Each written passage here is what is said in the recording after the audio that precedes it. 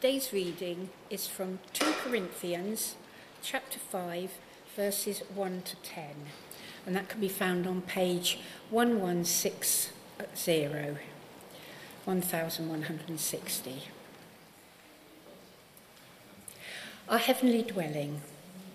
Now we know that if the earthly tent we live in is destroyed, we will have a building from God, an eternal house in heaven, not built by human hands. Meanwhile, we groan, longing to be clothed with our heavenly dwelling, because when we are clothed, we will not be found naked.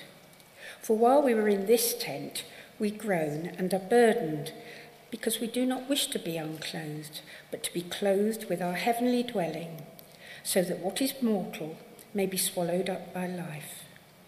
Now it is God who has made us for this very purpose, and has given us the Spirit as a deposit, guaranteeing what is to come. Therefore, we are always confident to know that as long as we are at home in the body, we are away from the Lord.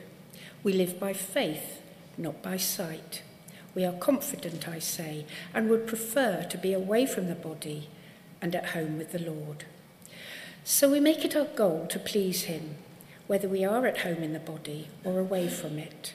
For we must all appear before the judgment seat of Christ, that each one may receive what is due to him for the things done while in the body, whether good or bad. This is the word of the Lord.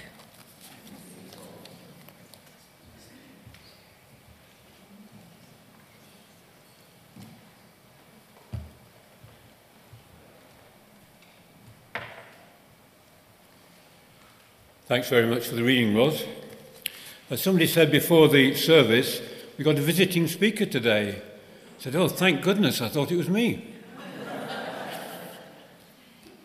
So we're in this series then on life and death questions, and we've come up to number 4 in the series, How Can I Prepare for My Future? Yes, we got the right slide and everything, so that's all good.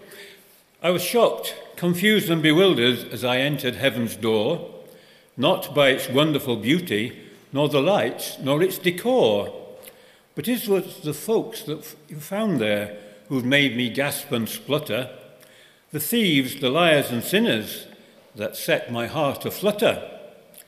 There was a guy from my first school. He stole my lunch money twice. Next to him was my old neighbour who never said anything nice. I nudged Jesus to ask him the reason. I wanted to know his take. How did all these sinners get here? He must have made a mistake. And why is everyone so quiet, so somber? Give me a clue. Hush, child, they're suffering from shock. No one expected to see you. None of us who gets there is deserving. We're saved by grace through faith, are we not? So can I have the second slide, please? So, back to my question, how can we prepare for the future? So, in Matthew 6, verse 19 and following, Jesus warns us what to avoid. He says this, do not store up for yourselves treasures on earth, where moth and rust destroy, and where thieves break in and steal. And 1 Timothy 6, verse 7 says, we brought nothing into this world, and we cannot take anything out of it. And the Egyptian pharaohs are proof of that. All the stuff that they set up for the future life has either been stolen or is in museums. But, there is something that goes before us. Store up for yourselves treasures in heaven, where moth and rust do not destroy, and where thieves do not break in and steal. For where your treasure is, there will your heart be also. So our reading that we just had from 2 Corinthians reminds us that we face judgment, and it's to be based on whether we've done good or bad here on earth. And in 1 Timothy, he fleshes this out a little bit more. St. Paul, 1 Timothy 6, verse 18. Command them to do good, to be rich in good deeds, to be generous and willing to share. In this way, they will lay up treasures for themselves as a firm foundation for the coming age. Now, you might like a definition of what the treasures in heaven are. And I worked very hard on that and have decided that I'm not quite sure. So I'm not going to invent it, okay? But the one thing we do know about heaven is we're going to be with the Lord. It's going to be a place of where all tears are wiped away, no more sorrow, no more crying. The old things have passed away. So with that in mind and the wonder of being with the Lord, anything above on top of that, I can't imagine how much more wonderful it could be. So what are we to do then to prepare? So I've come up with 3 things this morning. Choose the right gate, love the true God, and love others. So the next slide, please, then. Choose the right gate. Some of you may recognize the gate. Matthew 7 says, "Enter through the narrow gate, for wide is the gate, and broad is the road that leads to destruction, and many enter through it. But small is the gate, and narrow the road that leads to life, and only a few find it." And he also says, Jesus says, "I am the gate. Whoever enters through me will be saved." So the picture is not the gate, but it's a gate leading to where we can learn about the gate, is it not? So John Bunyan captured this in his Pilgrim's Progress. Just a short extract. Christian arrived at the narrow gate and asked, "May I now enter, though I have been an undeserving wretch? If so, I shall sing his everlasting praise. I have been informed, sir, that the way is through this gate. Are you willing to let me in?" Goodwill replied, "I am willing with all my heart." And with this, he opened the gate. So entry is not about our deeds, but it's about faith in Jesus, and it's about grace. But the deeds are important, as we've been introduced to already. So the choice is ours, which gate we go into. And many people today seem to ignore what we consider the right gate. There's a little poem from John Oxenham about finding the right way.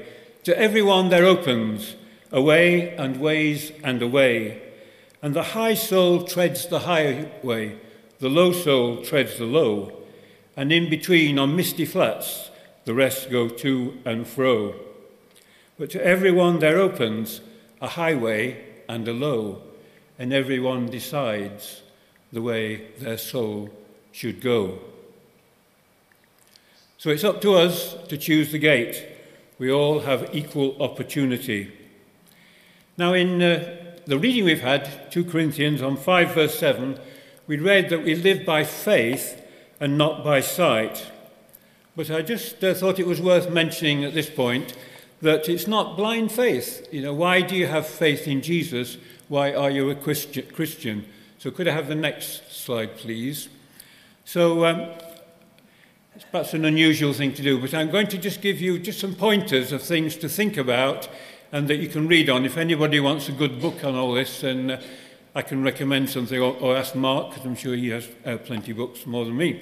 Anyway, so things to think about, the evidence. Why am I a Christian? Why do I believe on all this stuff? Well, first, the earth itself is so been mentioned in sermons recently. It's so fine-tuned for human beings to live. All the physical constants are just correct for us. And if just one of them was out in some way, we would not be able to live here. So the earth is finely tuned. It's got wonder. It's got beauty. It's got diversity. And even human beings, we look at a sunset and see something marvellous, but do you look at one another and see something marvellous as God's creation? You're created in God's image. We only recently know about the complexity of DNA, how absolutely mind-boggling that is.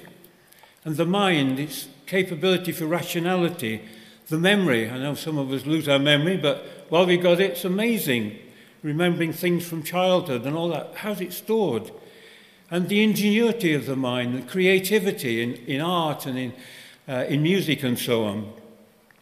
And many of us have a sense of moral values, of human worth and dignity, and a spiritual dimension. So there is a God-shaped holiness that can only be filled by God himself.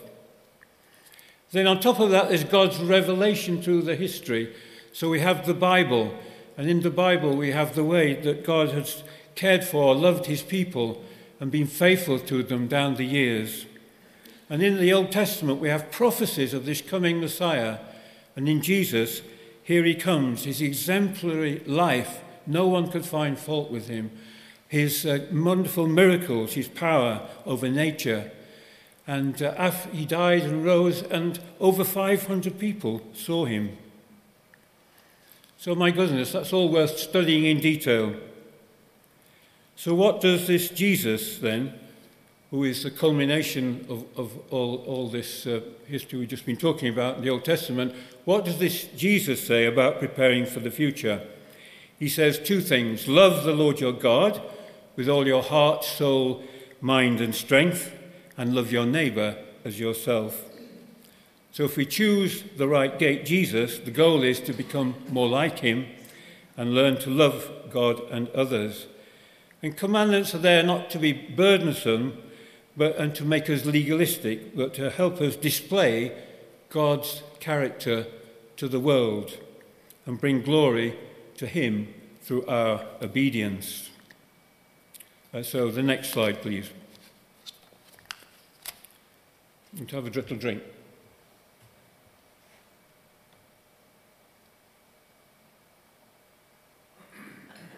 I normally have coffee at this time, so it's unusual to come here without coffee.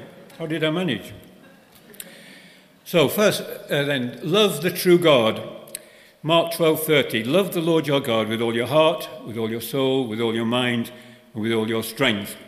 And home groups will find a question coming from that, but I'm not telling you what it is now. And the key thing is obedience. God requires obedience. And in 1 John 5:3, he says, "This is love for God, to obey his commandments." And you remember how the prophet Samuel told Saul, he said that Saul had disobeyed what God had required.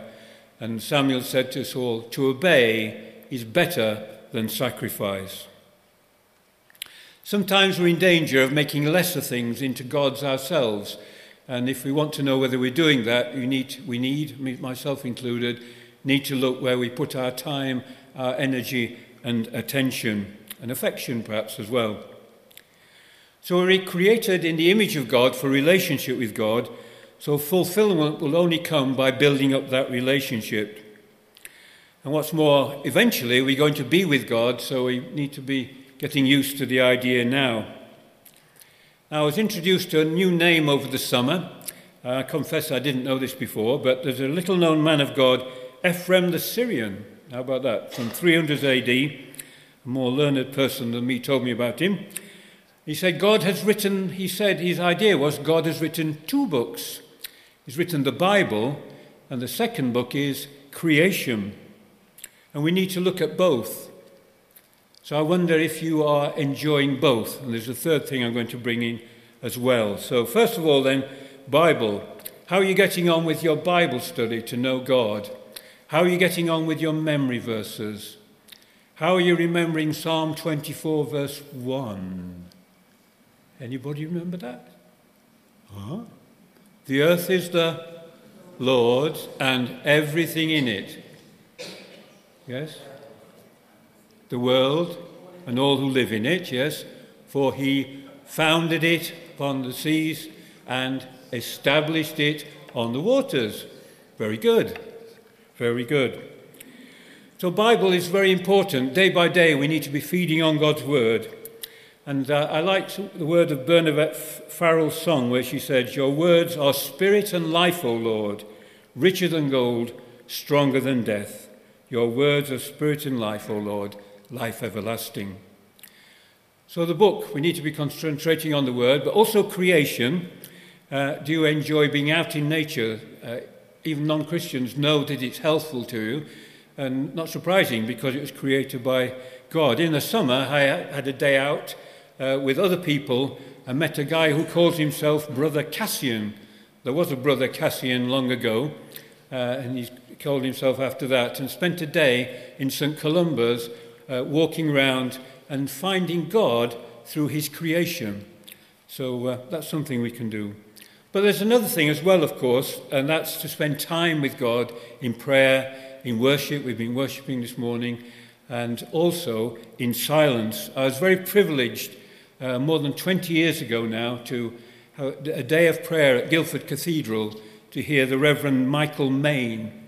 And he introduced me to the idea of stillness with God. I'm still not good at it after 20 years practice, but I need to be better. But stillness with God is a crucial thing which I much enjoy. And he said these words, there should be in the soul halls of space, avenues of leisure, high porticos of silence where God walks. I thought that was very memorable. And you've heard this that I'm going to read now before, but I thought it captures someone on a journey with God at the beginning who has not got far with God, but at the end is so passionate about God, he wants more of God.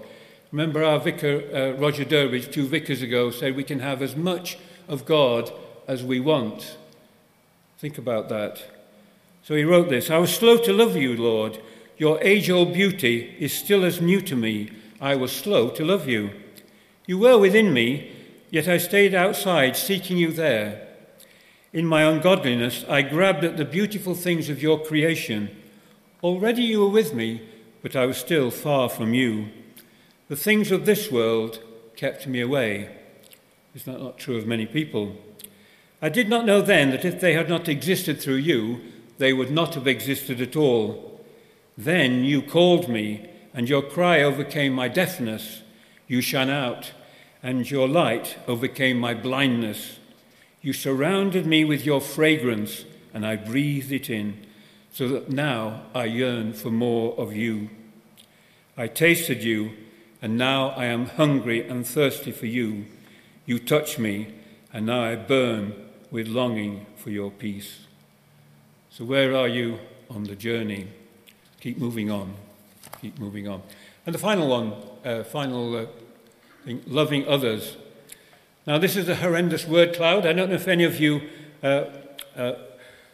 watch House of Games. Anybody watch House of Games? Sometimes they reveal a few words at a time, and the contestants have to guess what it's all about. Well, I've given you what it's all about. It's about loving others. So on to that in a moment. So a couple of verses then. Jesus said, love your neighbour as yourself. And Paul writes in Ephesians 2:6, we are God's workmanship, created in Christ Jesus to do good works, which God prepared in advance for us to do. So these things below are all the characteristics that we need to equip us to do the good works. Now don't bother looking at the red ones at the moment. There'll be a time at the end where you can do that. I just wanted you to concentrate on the 3 blue ones. Kindness, compassion, and what's the other one? Forgiving. Okay, so we'll just concentrate on those. So first of all, kindness. A new university chancellor was advised by the retiring chancellor to always be kind to his students. Your A and B students may come back as lecturers or professors. Your C-grade students may come back and buy you a state-of-the-art laboratory costing millions. William Wordsworth said, the best portion of a good person's life is the little, nameless, unremembered acts of kindness. And a kind action has the potential to change the heart of an antagonist. So we need to ask the Lord to make us kind, so that because many hearts are breaking, many people's hearts are aching and are in need of a kind word. Then secondly, compassion. The ESV has loving kindness. I like the word compassion, but I like loving kindness even better. When Jesus modeled compassion, when he saw the crowds, he had compassion on them because they were harassed and helpless like sheep without a shepherd. And Jesus, you know, was especially concerned about the disadvantaged and outcasts.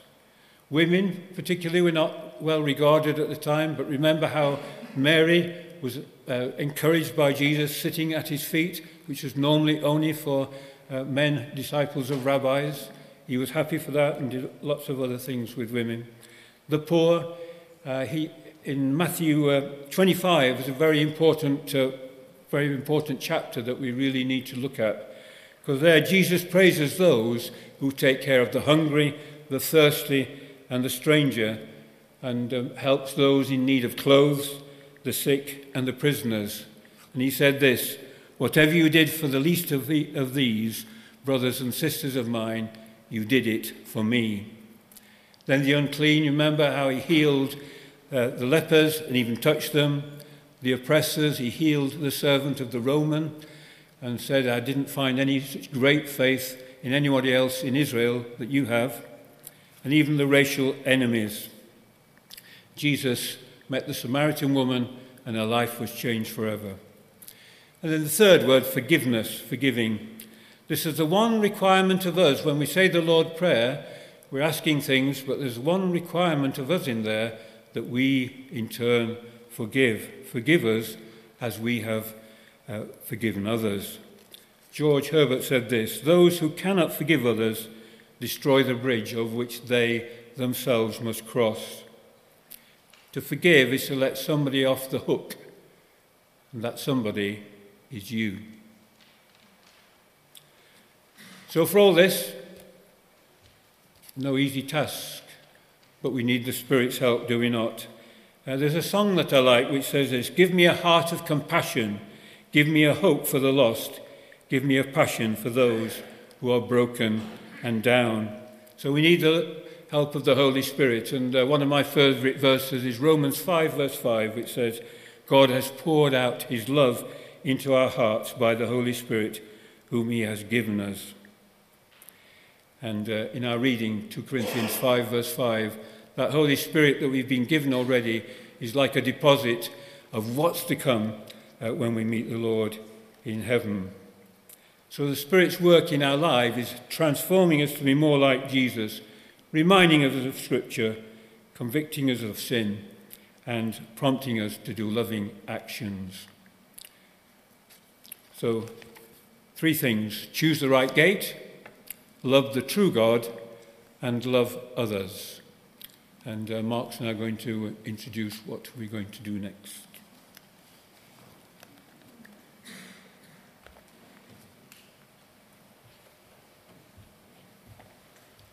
We've got some time to reflect and have some ministry to pray into what we're hearing from God this morning through John.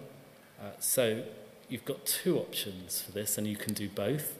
You can stay sat, we're going to have some quiet music, and you can be focused on the words that are on the screen or have your passage open in front of you, that 2 Corinthians 5 passage, and just be asking God to show you which of those things he wants to speak to you about today. We've got some space for some ministry, so I'm going to ask my prayer warriors, people who are trained in prayer ministry, to join me at the back. And if you'd like someone to just pray with you and pray into this for you, we have a very simple little prayer that will pray over you. So you can stand, come and join us at the back, and we will pray for you. If you feel like God is giving you a word that he might want you to share for people, do come up to me and share that, and we'll see if that's right to share with everybody. So, focus on the words on the screen, focus on the passage, come up for prayer, and let's pray together now.